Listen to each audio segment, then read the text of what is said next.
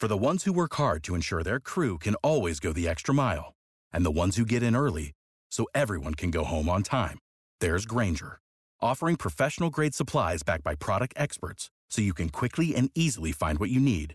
Plus, you can count on access to a committed team ready to go the extra mile for you. Call, click Grainger.com, or just stop by.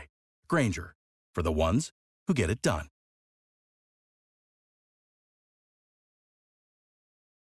Good morning, I'm Benjamin Fridkis, WOKV News Time 541. And as we cover the weather for the weekend, our First Alert Weather Team continues in Duval County. With all this rain and wind that's expected to come through our area, we've got to keep an eye out for the flooding. One area of town in Riverside took a beating only a few months ago during Hurricane Idalia. Action News Jax's Logan MacDonald is joining us live once again.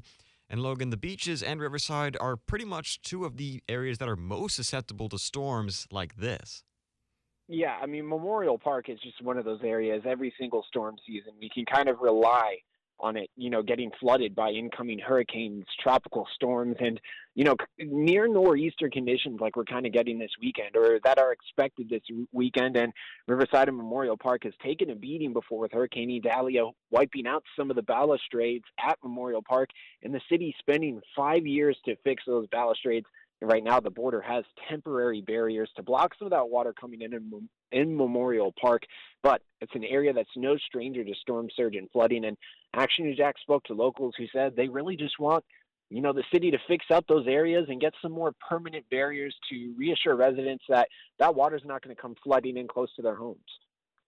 Yeah, absolutely. That water coming right through doing tons of damage. We were really hoping that we don't see too much of that, I suppose. Thank you again for joining us this morning. Action News Jax's Logan MacDonald giving us everything that we need to know about the flooding, the storm, the wind, what's going to be happening this weekend.